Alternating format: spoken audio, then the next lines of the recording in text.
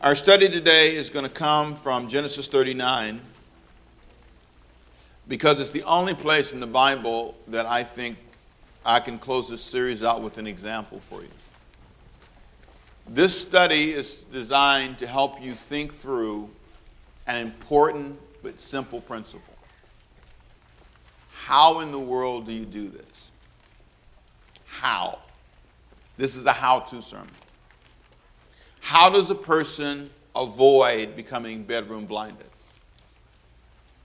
How does a person manage your sex life? How do you say no? Now,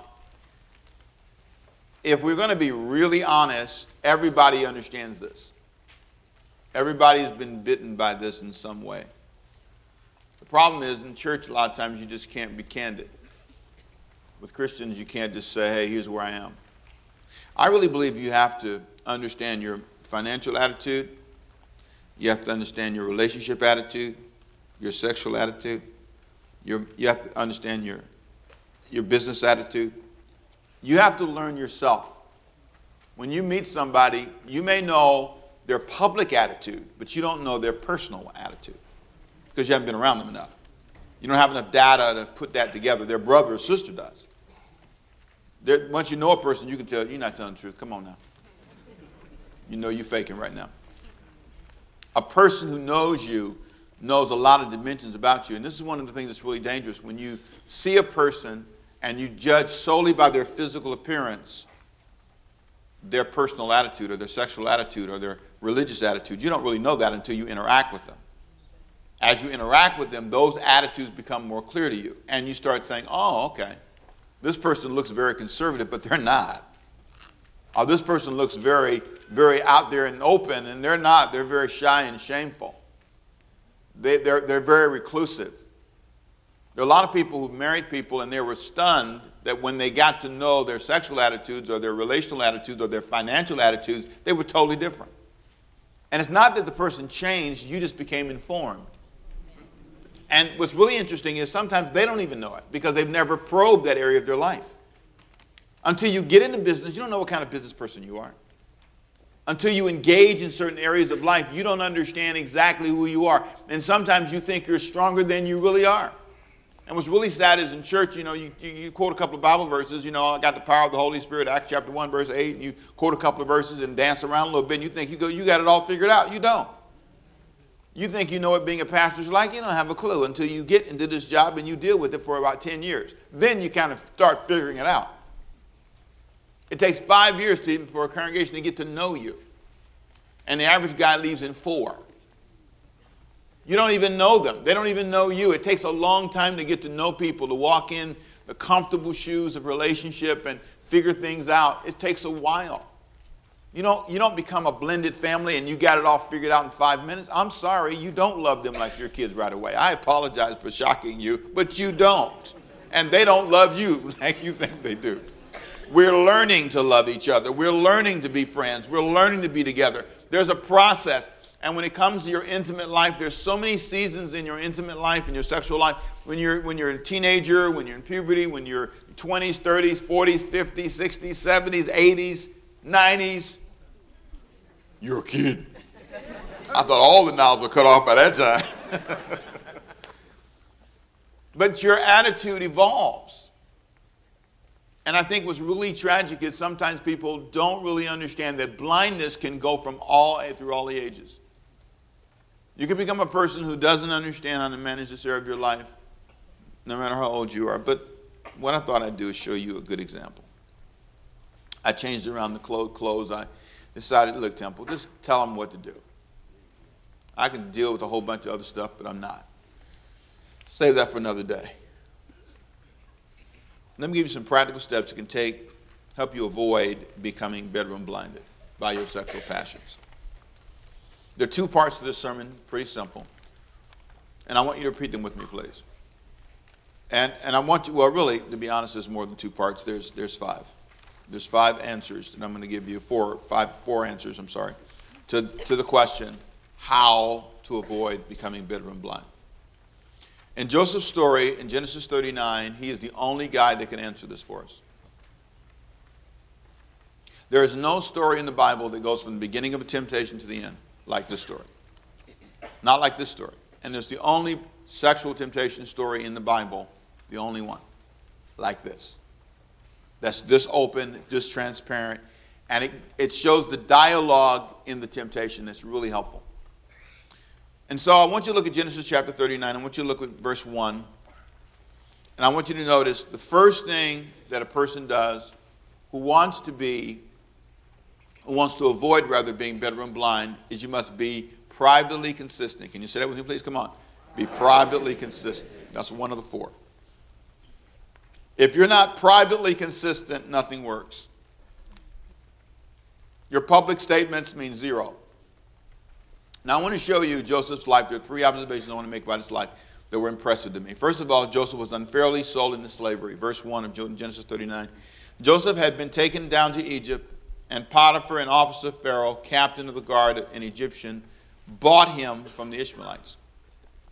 Now, please understand, Joseph was sold by his brothers. You can read in chapter 38 of Genesis. Because his brothers were angry with him. They didn't like him. So they sold him. It's horrible. They sold him to the Ishmaelites as a teenager. Now, this is a kid that can be very bitter. Then the Ishmaelites sold him to Potiphar. So this is the second time on the cell block. But in spite of that, he had an incredible attitude. You can use Joseph as a great example of staff. This was a guy who was, secondly, an excellent employee. Now, if you hire people, you get this. If you never had to pay people and never had payroll, you don't fully get it. But when you do, getting people to work and do what they're supposed to do is amazing. Joseph could have came on the job with a chip on his shoulder and an attitude problem, but notice what the Bible said about him. The Lord was with Joseph. Read that with me, please. Come on. The Lord was with Joseph. And he was a successful man. Pause right there. He was a successful man. Even though he's in an unfair place. He's not on the job he likes. He's not in the place that he should be in. None of this is fair. But even though he's on this job he doesn't like, he's successful. And he was in the house of his master, the Egyptian. And his master saw that the Lord was with him, and that the Lord made all that he did to prosper in his hand. He stood out. He looked blessed. Whatever he did prospered. If Joseph was over the phones were answered better. If Joseph was the guy in charge of the pharmacy ran better. Wherever Joseph was, it worked better. Inside and outside, you'll see in a minute. That made him stand out. I wonder, are you that kind of employee, by the way? This is a sidebar question. I wonder, would you be the kind of person that we'd say, because you're there, the school's better, because you're there, the office is better, because you're there. A lot of Christians think because you're saved is better. Wrong. You can be saved, sanctified, and a horrible employee. And probably because a lot of times religious people, especially, you have this self-righteous thing. This self-righteous thing that can really get on you, and it can really, it just reeks. And people, when you come in, you smell self-righteous. You smell like a holy person who knows everything about God, and you're always talking about Jesus, and you're always just kind of dabbling in, and you can't control yourself. It's out of control. I was talking to a guy the other day. He's a nice guy, and I could tell he just want to let you know I know Jesus too. It's good. I'm not saying there's anything wrong with that, but what makes him a great employee is not his public confession of God, it's his lifestyle. He comes to work on time. He does his job. It's amazing. Verse 4, Joseph found favor in his sight and served him. I want you to note that. He did what? No, I want you to say, what did he do? One more time. Say that with me, please. Come on. Do you do that on your job, I wonder? Do you serve them? He served him. One more time. He did what? There's something about that. Would they consider you a servant? He served him. And then he made him overseer. Because he served him, he made him overseer. The reason sometimes they won't promote you is because they don't view you as a servant. You may be efficient, you may be smart, but you don't have a servant heart. And so for them to have you in charge, sometimes they don't want to promote you to be in charge because they feel you don't have a servant's heart. Now you can argue with that all you want, but notice, it's not your decision. Oh, this is so good. It's not your decision. It's the boss's decision. It's like one day when you're the boss, guess whose decision is going to be? It's going to be your decision. And so you're not going to be a great boss if you can't be a great servant. So I want you to notice this guy. Watch this now. he said that he served him in verse 4. Then he made him overseer over his whole household, and all that he had he put under his authority. So it was from that time that he made him overseer of his house, that all he had, that the Lord blessed the Egyptian. Wow. And he blessed him for Joseph's sake. And the blessing of the Lord was on all that he had in the house. Verse 6.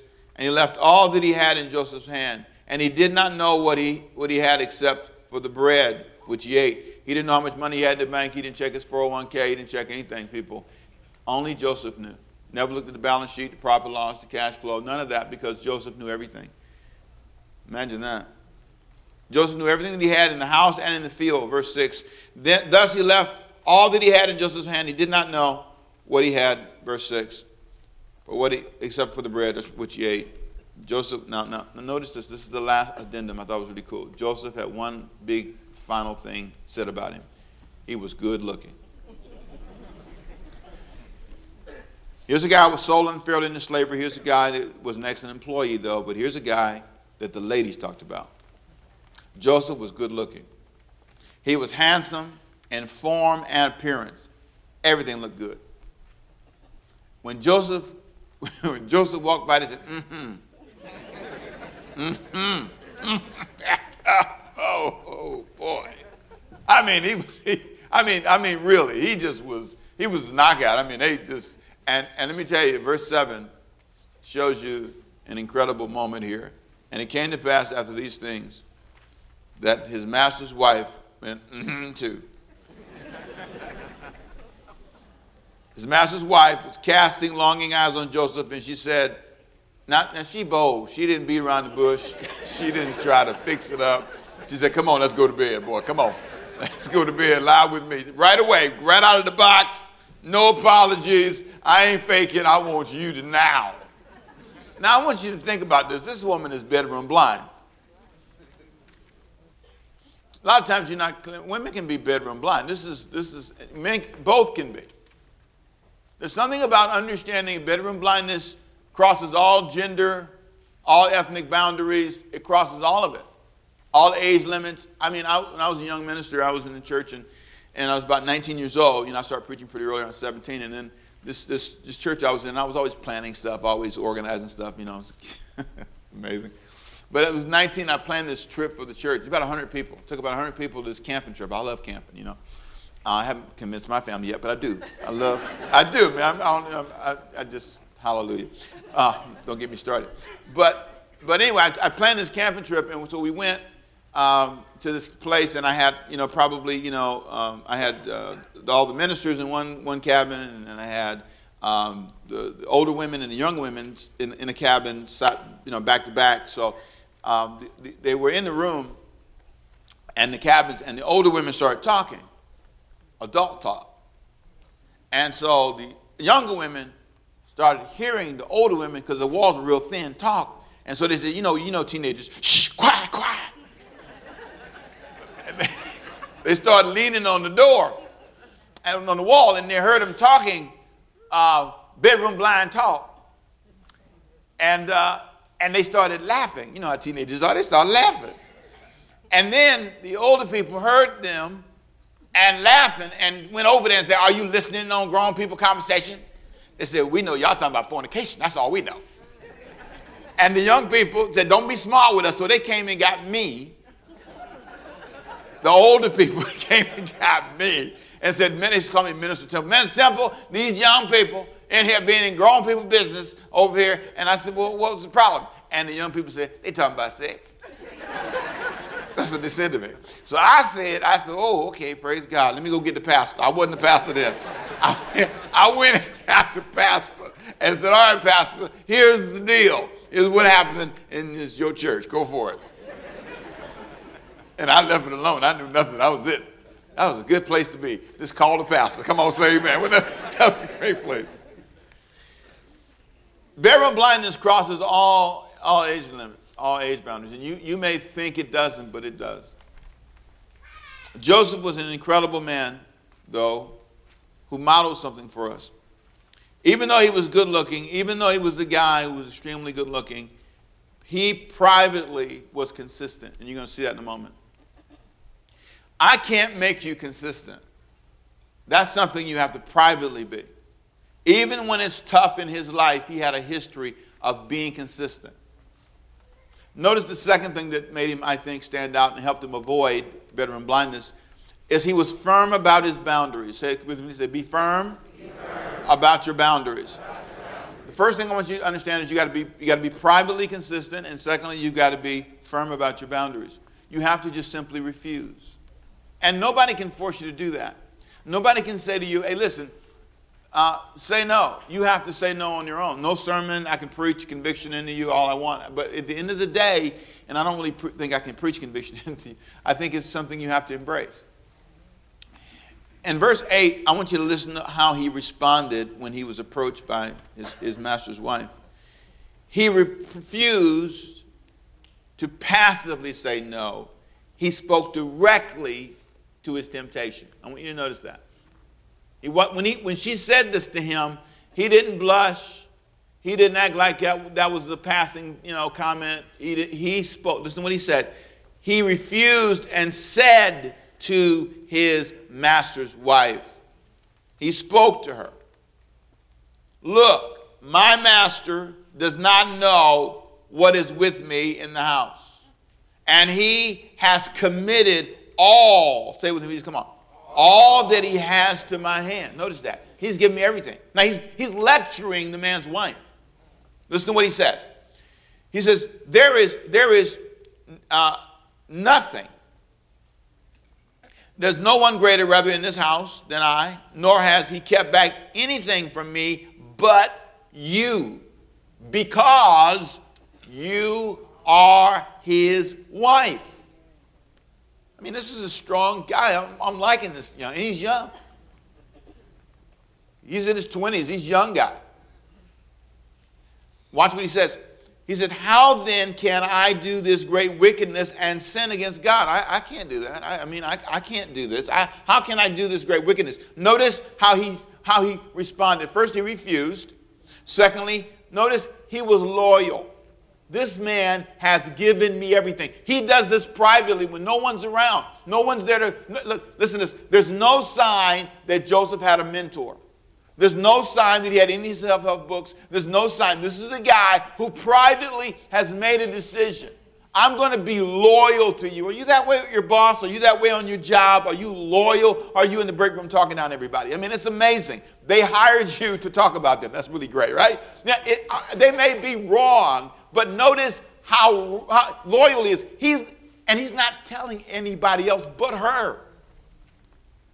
He's speaking to the source of the temptation. How could you say you love me and you come in here, you tempt me every week? You're over here drooling over me. Come on, you see what I'm trying to do, right? Why are you doing that? Why are you coming to the water fountain every time I come up here and you're smiling at me because you know you're good looking? Come on, back up. Give me 6 feet. You make me weak. I can't take it. You want to wreck my life, my family, what do you want me to do? Notice his response. He speaks directly. He refused. He was loyal. He knew, catch this now, his sexual boundaries. You are his wife. I should not cross that boundary. I have no right whatsoever to in any way be in any kind of intimate relationships, texting you, talking to you, even encouraging you. No, I'm not called to you. I'm not supposed to help you. I don't care if I'm saved or not. You're not my assignment. Why am I engaged with you? Why am I thinking this is not Jesus? And if I can understand, I'm across the boundary, and some of you on the other side, you need to jump back right now. You need to delete the number, block it, whatever you have to do, because you are out of line. And what you have to do is admit that you are crossing a boundary. And here's how you know it, because you like them. Something lights up when they walk by. You feel this good thing. Well, Pastor Rick, a lot of people. I light up on a lot of people. Well, you need to block a lot of people then. You need to block a lot of people. Because you're across the boundaries. You need to grab a hold of yourself. I'm not trying to say become prunish and sensitive. And as a boss, let me tell you, I really this is so important. You gotta hire beautiful people. You can't go through the interview process, says too fine, you're out. Nope. You can't do that. You can't be mean. You can't treat people that way because they look good. Here's the point I'm making. You just have to know where your boundaries are. And so all of a sudden, they come to this moment. This guy, he knows his boundaries. He refuses. He's loyal. He knows his boundaries. And he viewed it, this is important, he viewed it as wicked. In his mind, this is a crime. And he told her, this is wrong. I don't want you to be ever confused. And I want you to be, from the first conversation, this is not number 2, this is the first time, he speaks to her and says, no, listen, this is wicked. If you philosophically do not believe this is wrong, you will never, ever stop. And that is the problem for a lot of people. Your philosophy affects everything. What you believe to be true. And I can tell what you believe by your calendar. I can tell what you believe by what you do every day. I can tell by how you spend your money. And a lot of times we deceive ourselves. You don't believe in saving because you don't save. You don't believe in a lot of things. I think our church, honest to God, if you believe in fundraising, and I do now, raise your hand and say, I believe in fundraising. Come on. Oh, y'all weak on that one. Look at that. That's weak. Oh, that's sad, man. I'm telling you right now. I'm telling you. That's a broke church hand. That's just a broke church. That's a broke group of people right there. I'm serious. Come on. How many of you, does your family believe in money? Raise your hand if your family believes in money. See? You still didn't raise it strong enough. See? You got to say, oh, man, yeah. Praise God. We believe in money. We believe in prospering. We believe in being blessed. We believe in giving. We believe in serving. We believe in praying. You know, you ought to be eager. Come on, say amen. Now, let's try it again. How many of you believe in giving? Come on, say amen. There you go. Praise God. See? It's when a group of people believe in it and they do it like that, then it's not a problem. When it's time to raise funds and do something for God, you got to say, well, I'm in that. What we doing? What we doing? What we doing? Tell me what we're doing. Tell me how we're going to do that thing. Everybody ought to jump on board, no problems, tithing. You ought to say, oh, I'm into that. Praise God. I know honoring God first. Honoring God first. There's some, I believe in exercise. What days you work out? Monday, Wednesday, Friday. When your workout days? You got to name them. You don't believe in it. It's not on your calendar. You're lying to yourself. I believe in working out. You've been looking at that stuff in your house for long. How long? What you ought to do is just go walking. Start slow. Give yourself goals you know you can accomplish. But put it on the calendar. There's something about that. So this guy, he believes this is wrong. It's on his calendar. He does not believe that sleeping with her is the right thing to do. And until you change your conviction about that, I can preach to you all day long. Until you think it's wrong. And then lastly, he viewed it as a sin against God. And I like that. This is not about me and you. It's about me and God first. Now that's an important distinction. He's not just cheating on your spouse. You know what you're doing? You're cheating on God. You're cheating on God. You're cheating on who? God. This is about God. And so once you understand that, you get it. Now here's what's interesting. I grew up in a bedroom blind family. I understand that. And when I say that in this sense, I mean, I was raised to have values and morals and all that, but I can't sit here and say, I don't know anything about this. This is crazy. I can't sit here and throw rocks and act like I'm unfamiliar. No, I'm very familiar. I get this. And that's why I can say Joseph is a light to all of us. Because Joseph shows us things that sometimes we ignore. Notice what he did. Joseph refused to just passively say no, privately. He refused. He wanted to talk directly to her. Secondly, he refused repeated opportunities. How many times can you say no?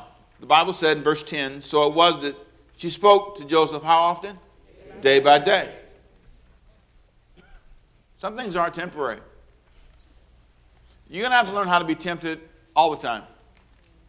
You're going to have to learn how to manage temptation when it comes at you Monday, Tuesday, Wednesday, Thursday, Friday, Saturday, Sunday. And starts all over again on Monday. There's something about being really clear that this is an ongoing challenge. And it doesn't mean that you're bad. It doesn't mean it's just part of how you're wired. As a matter of fact, let me just say this to you. The reason it's a temptation for you because you're wired to be sexual. God put the wiring in there. So, well, that wasn't fair. No, it is. Because God defines it as a wonderful experience and a wonderful gift. It's a gift from God. The problem is you abuse it. And you create something that God never intended for you to create. There's a series we're going to be starting in the next month. It's called Taking Charge. And you'll see the note on the bottom of the sermon notes. I talk about it. And it's called Taking Charge of Your Life, Taking Charge of Your Plans, and Taking Charge of Your Purpose. And one of the things I'm going to talk about in that series coming up, I'm going to talk about the flesh, taking charge of your flesh. And you should walk in the Spirit and not in the flesh. And I'm going to talk about how important it is for you to do that. No one can do it for you. There's something that happens when you as a person come to that realization that you have to say no to this. I refuse. I'm not going to let my flesh control me. This guy refused repeated opportunities, repeated chances. He said no. And then, even if it cost him his freedom, he refused. Matter of fact, his refusal led to imprisonment. Notice what happened. It was in verse 11, under number 2 in your notes. It happened after about this time when Joseph went to the house to do his work. And none of the men, do you see that? None of the men was inside. This is verse 11 of chapter 39. None of the men were inside. She gave everybody the day off. She got tired of waiting. She said, listen, today is the day. It's over, dude. Today is the day. And she's all riled up. And the Bible said that she grabbed him by his arm. She caught him, verse 12, by his garment. Now, she didn't grab him by his arm. She grabbed him by his clothes. Might have been trying to take him off. Come here. She grabs him and said, lie with me. You know, she ain't got no tact. She just say stuff. She just...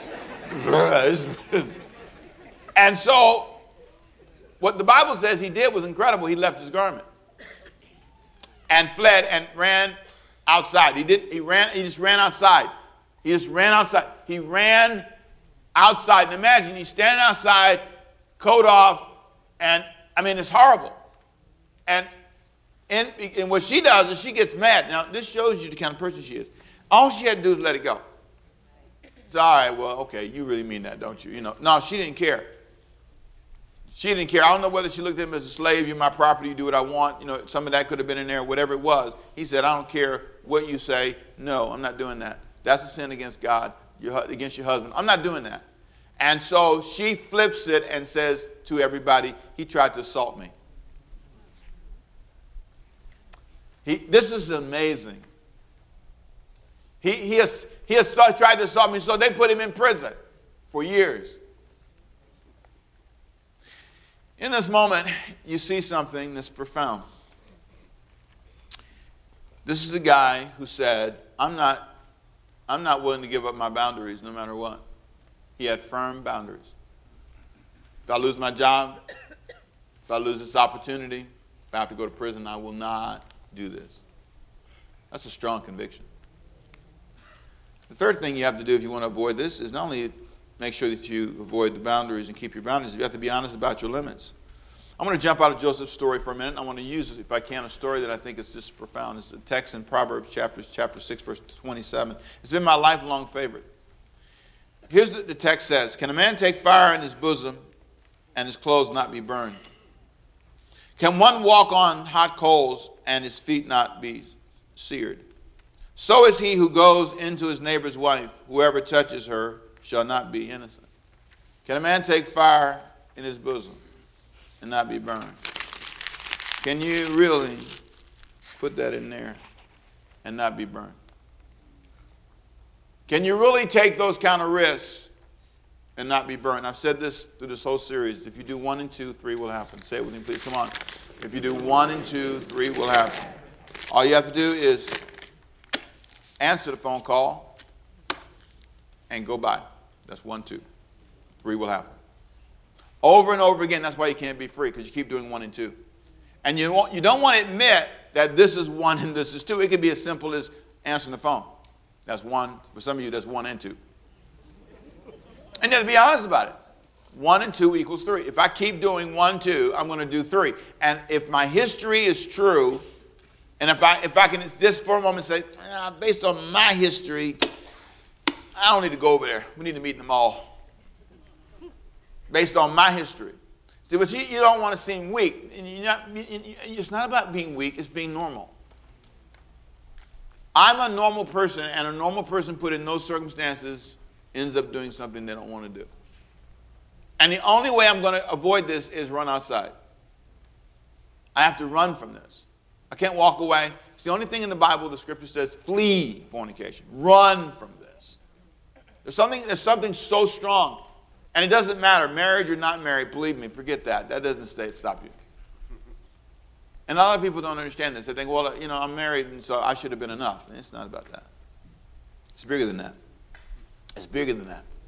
It's bigger than you being enough. It's more than that. It's personal conviction. It's a private thing that the person believes. I privately believe this. And so based upon my private, consistent values and views, I have set firm boundaries. It's about the person. And that's why you can't own it. You can't own your mate's mistake. You have to simply say, okay, let me back up here. And let me look at myself. And let me ask myself, am I really being honest about my limits? Why burn yourself? Why am I doing this to myself? Why don't I just stop? You can't walk on those coals. You have to admit, that's a hot coal for me. And it burns my feet. It burns my values. And you can't always explain this. And this whole idea of being strong in the Lord, don't fall for that. That's 1 and 2. I'm strong in the Lord, so I can go. No, you can't. Don't trust yourself. The heart is desperately wicked. You'll fool yourself. You'll talk yourself into it. Because you have to understand, your body, your emotions want to. And it's hard for Christians to admit that. It can happen to anybody. Listen to me. It can happen to anybody. I'm telling you, it can happen to anybody. How about you, Pastor Rick? Yeah, if I do 1 and 2. Pastor Rick, are you serious? Oh, man, yeah, 1 and 2. That's all I have to do, whatever my 1 and 2 is. And that's why some of you right now, God's speaking to you. 1 is going by that office. 1 is, 2 is, I don't have to tell you, you know what they are. For some of you, the internet is the 1. You need to put the computer in the middle of the house and say, I ain't looking at this thing unless somebody's in here with me. Because for me, that's 1. 1 is opening the computer. 2 is cutting it up, is typing anything. And it just pulls you in. And every now and then you got to pause and say, this is where I am. Am I weak? It's more than that. Don't get caught up in that. Imagine a big pot. And I'm going to talk about this, as I said in this series later when I talk about walking in the Spirit. Imagine your sex life being a pot, and imagine it's full and bubbling and percolating. God intended for you to have strong passions. It's a gift. But he didn't mean for you at 10 years old to be figuring out who you're going to love, and 12 years old crying because your heart's broken. What happens is we stir this pot too early. And so this pot begins to percolate too early, and it boils over and gets out of control, and you don't have any clue of how to manage it. You understand at 44 that at 12 you couldn't manage this. That's why you don't give a 12-year-old car to drive, because you understand they shouldn't be driving a car. Not at 12. And here you got, I saw a young girl, I like going downtown because I can look at people. And there's a bunch of bedroom blinded looking dressed people walking down. I saw a young lady, I said, that's a bedroom blind outfit right there, darling. That, gee whiz, everything's showing. What in the world, why in this cold, why are you doing that if it's cold too? That's really a sign. If it's cold and you ain't got nothing on and you out there, you bedroom blind, baby. You are blind. You freezing. You shaking. And then the young man, he bedroom blind because he's standing there in the middle of the, now I got to be careful how I say this. He's standing there in the mirror with his hand in the improper place. I'm saying, well, what are you doing? And she looking blind and you looking blind. Everybody blind. I said, y'all pitiful. Every now and then you just want to stand there and say, what in the world are you doing? Don't you see how lost this looks? And it's really sad because here's what happens. You ready? In the end, you become disqualified. I want you to follow me in the line. Ready? Number one. How do you avoid it? Number one, say be privately consistent. Come on. Come on, say number two. Say be firm about your boundaries. Say be honest about your limits. And here's ready. Be honest about the consequences. This is not designed to make you think that this is all wrong, that God wants you to think sex is wrong and that intimacy is wrong. No. This is not a guy going on some campaign against love songs. This is not a guy going on some campaign. I'm simply saying you have to understand, if you don't approach this with responsibility and understand what a friend of mine said to me, that my seed, everything that God's given me is part of my family's in there, everything, and I'm not supposed to be distributing myself all over the world. That God didn't want my grandparents and me. I don't want to just travel all over the world. God has a specific place and a specific purpose for me and my seed and my life to be. It's a very important decision. It's not some casual thing. And what we've done is made it so casual and it's really, the consequences are incredible. And I want you to hear what Paul said. Paul said this in 1 Corinthians chapter 9, verse 27. He said, but I discipline my body and I bring it into subjection, at least when I have preached to others. I love the way he said that.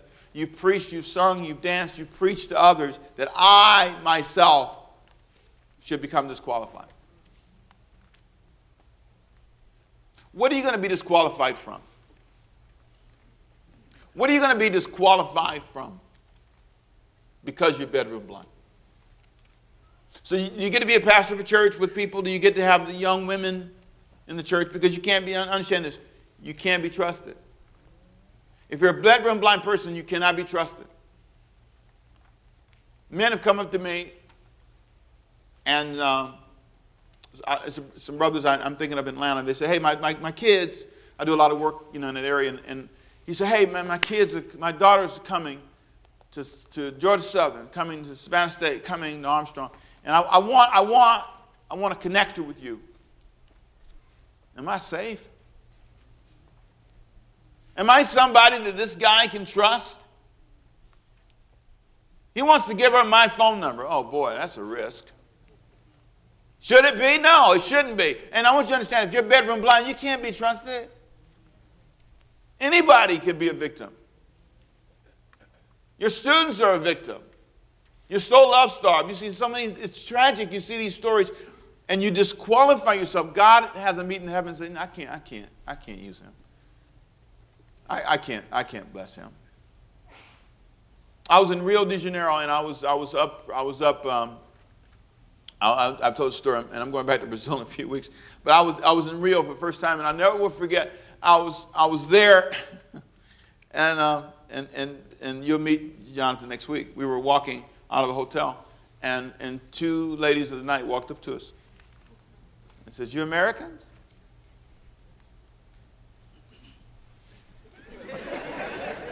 See, you can look around now. Nobody's here. I'm in Rio. Who knows me? I went, yes, Sam, have a good day, ladies. That could have been our secret. And my friend who's coming next week, you would look at him and you wouldn't know they got a secret. He's going to be here with me tomorrow. We have a great time for you next week. I'll tell you about it later. But I'm telling you, you wouldn't know our secret. But you'd smell it. You wouldn't know where to put your finger on it, but you say, don't know what that is. Something smelling here like something dead. Something's really dead in here. Can't put my hand on it, but I just had to leave that church because I don't know something about that guy. I don't know what that is. It's the way he looks at you. It's the way he does. And you ooze this. You begin to emit this. There's a price you pay. I told a story last night that when I first preached this sermon that really touched me. And something I hadn't thought about. I never thought about it because I didn't know it. Let me just say something to you ladies that I think is really powerful. And this is real personal, what I'm going to tell you. I've never said this publicly. This is the first time I said it was in this series. And never repeat it again, but I think it makes the point. The greatest victim of bedroom blindness is women. You carry the babies. Most of the time you carry the diseases. Most of the time it's you. Men are victims too. Don't misunderstand me, guys. Economically, emotionally, you carry scars and you carry embarrassments, and that's all I think the devil wants to do is shame you anyway. I don't think he cares who you're with. He wants to give you the memory. He wants you to have the replay. He wants you to always be apologizing, always saying you're sorry, and always, always, always. That's the goal. It's to put you in a place of shame. That's all he wants. He wants you to hold your head down. He doesn't want you to be confident. It's all about that. He doesn't care about anything else. But what's really profound to me is how so many women have been disqualified from their full potential because of this issue.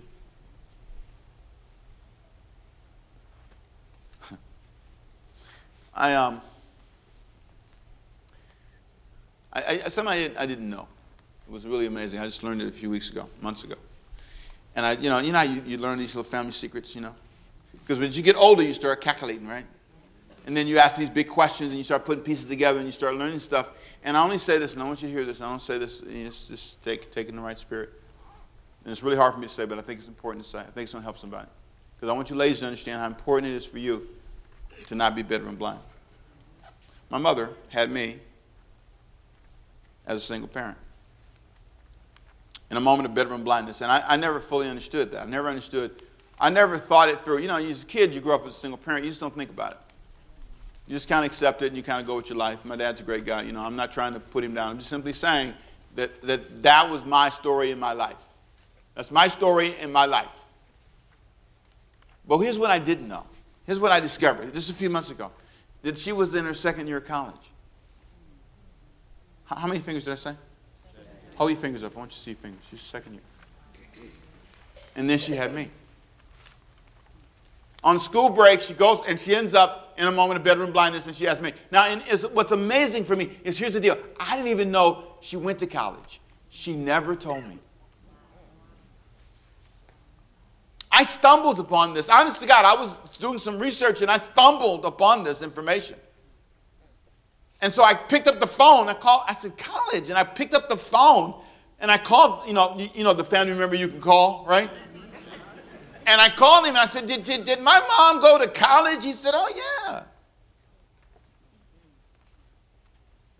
I thought she went to a private high school or something. No, she went to a college in South Carolina. I was stunned. And she never, ever told me she went to college. She never told me that she dropped out because of me. I didn't even know what she wanted to be. I never got to ask. All because of bedroom blindness. It can change your life. And I'm glad I'm here. It worked out.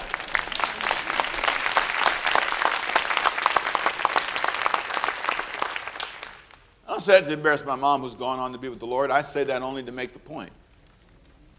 My mom died in 1999, August of 1999. I'm not trying to embarrass her memory. I'm just making a point. I'm trying to help some lady understand me. I'm trying to help a young woman get this. I'm trying to help you see the light. I want you to be clear. I want you to see. She scrubbed floors so that I can stand here today. She paid a high price. There's something that you'll pay when you're bedroom blind. And I'm not just trying to paint a picture so you can understand. This is not some series I'm preaching because I just want to say something and stop your fun. I'm trying to help you see you cross this boundary. You set yourself up to be an unblessable person. There's some things you will never have again.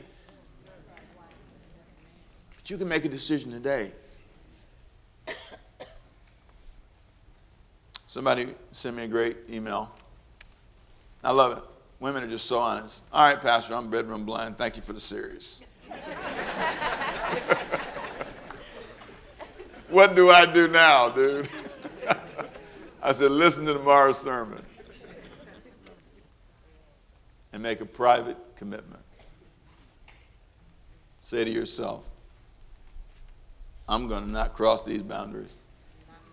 just say to yourself, I mean this with all my heart. I'm not putting fire in my bosom. I know my limits. And I'm really clear. I'm really clear. I'm clear that the consequences aren't worth it. Until you come to that place, I can preach to you all day, and you'll never be free. I want to pray for you today. I want you right now to stand with me on your feet.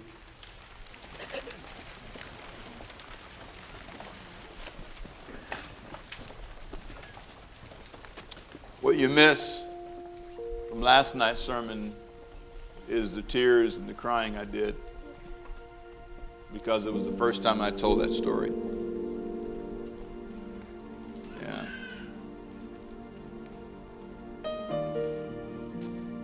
I had to really gather myself up here last night because I'd never told anybody that. I just found it out. It's one of those little family secrets you find out. And I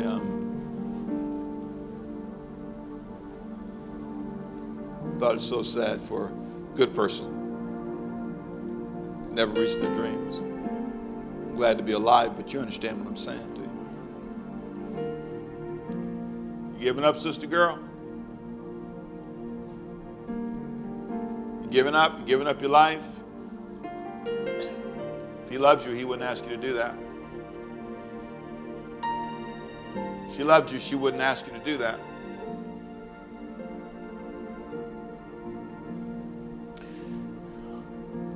Whoever wants me to pray for them, come on up here and pray.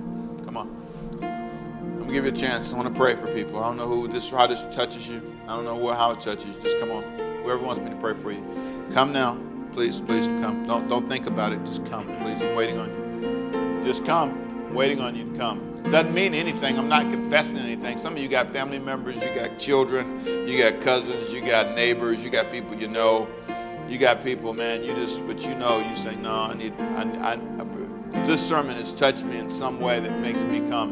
And don't bother people. Don't bother your spouse if they come. Don't assume something. They just, maybe their memory of the past, their thoughts way back in the day, maybe, but you need to come. I felt I needed to open the door for people at the end of this to say, pray for me, just pray for me, pray for my kids. Some of you got bedroom blinded kids, man. You just don't know how in the world it's just dominated your family. It's wrecked things. You were abused by bedroom blinded people. If you were ever sexually abused, you were sexually abused by a bedroom blinded person. That's who abused you. And I promise you, many of them were bedroom blind themselves and abused themselves. They themselves are victims, and they victimized you. God's able to heal you today. God's able to free you today. Why is this walk so important? Because it's a statement. It's crossing the boundaries. It's dropping off a chain. I wanted to give you time today in this service to just pray with me. Because, see, some people really don't get it. You don't get free unless you want to be free. Sometimes for you, this laying down your shame and saying, forget it. I'm not trying to pretend anymore. Let me tell you, I could have easily been up here in certain seasons of my life. Very easy. Very easy for anybody. Anybody. And as a man of God, it's easy. It's so easy. You have so much access. You're all over the place. You're traveling on. You can easily become blinded emotionally. Father, I pray for those who are here and those who want to be up on this altar. I pray for those who are home today, and I pray for your hand to touch them. I pray the Holy Spirit would bring healing to every heart and every mind. Everyone that's here, every individual who's struggling, every person, every individual who's standing here for somebody that they love, for their children, for their father, for their husband, for their wife, for their neighbor. Lord God, I pray that you would touch them in Jesus' name. I pray for people who know their brothers and sisters are bedroom blinded. Their lives have been wrecked because of it. Their finances have been wrecked because of it. I pray this is a time of great healing and great deliverance. And may they say, I will not allow this to happen in my life. I'm not doing 1 and 2 anymore because I'm tired of 3. Father, in Jesus' name, may they rise with faith and confidence and know that God's hand's on their lives. And they will never, ever be the same. They will never, ever be the same. With every hand lifted, Father, we yield to you our bodies. We come to you, as Paul said in Romans 12, bringing our bodies to you as a living sacrifice, holy and acceptable unto you. That my body is special, and how I manage it and how I respond to it speaks a lot to my spiritual commitment to you. You've done too much for me to be this casual. You've done too much for me to not really focus my heart and mind. And Father, I pray that the Holy Spirit today would heal hearts and heal minds. And for the first time in many people's lives, may they breathe a breath of freshness, a breath of fresh air, a breath of forgiveness and restoration. May they have the courage to put in place the things that will prevent this. The blocks on their computer, the courage to say, no, I can't do this, I can't do that. The courage to embrace people who inspire them. The honesty to say, you are a temptation to me that I cannot manage. And until I figure out how to manage this, I can't continue down this road. The courage to say to themselves, I want God's will for my life. In Jesus' name.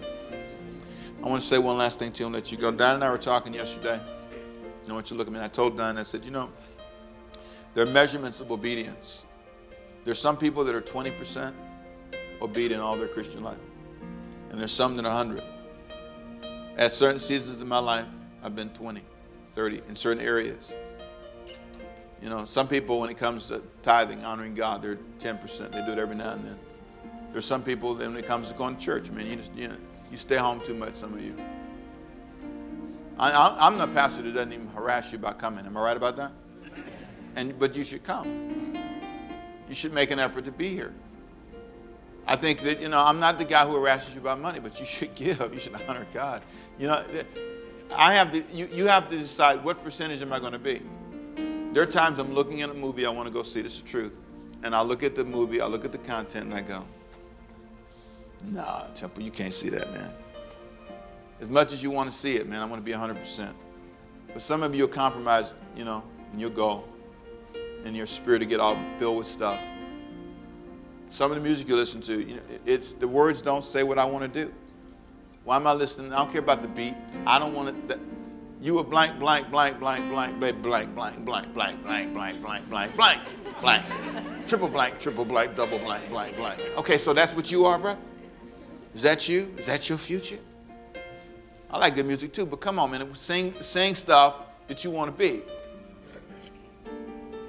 At some point in your life, you got to say the percentage, and here's what I want to say, and I'm done. The results in your life are tied to those percentages. In your finances, you're 20%. In your sex life, you're 20%. You're 10%. Obedient. And on and on and on.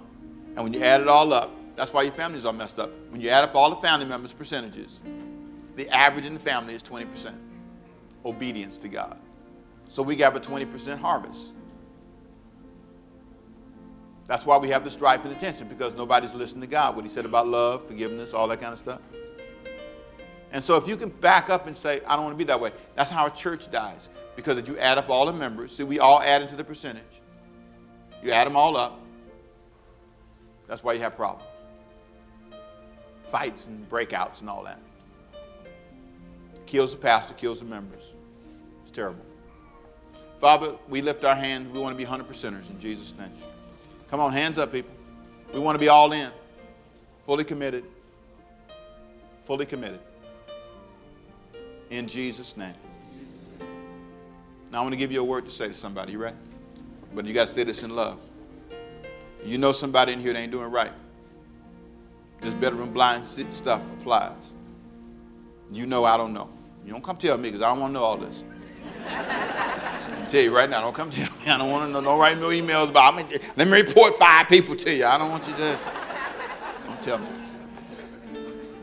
If it's your cousin, you simply say, you're lowering our percentages. You're taking our numbers down. You help each other. You become helpers one of another. You dating somebody, say, boy, you trying to lower my percentage. You better get out of my house. Take my numbers down. Because what's going to happen is, and you see it in families all the time, when you see bad results, add them up. 10, 5, 4, 3, 2. That's why. What do you want? But lift your hands. Say, I want God's best. Come on. Are you glad you came? Come on, I'm glad you came too.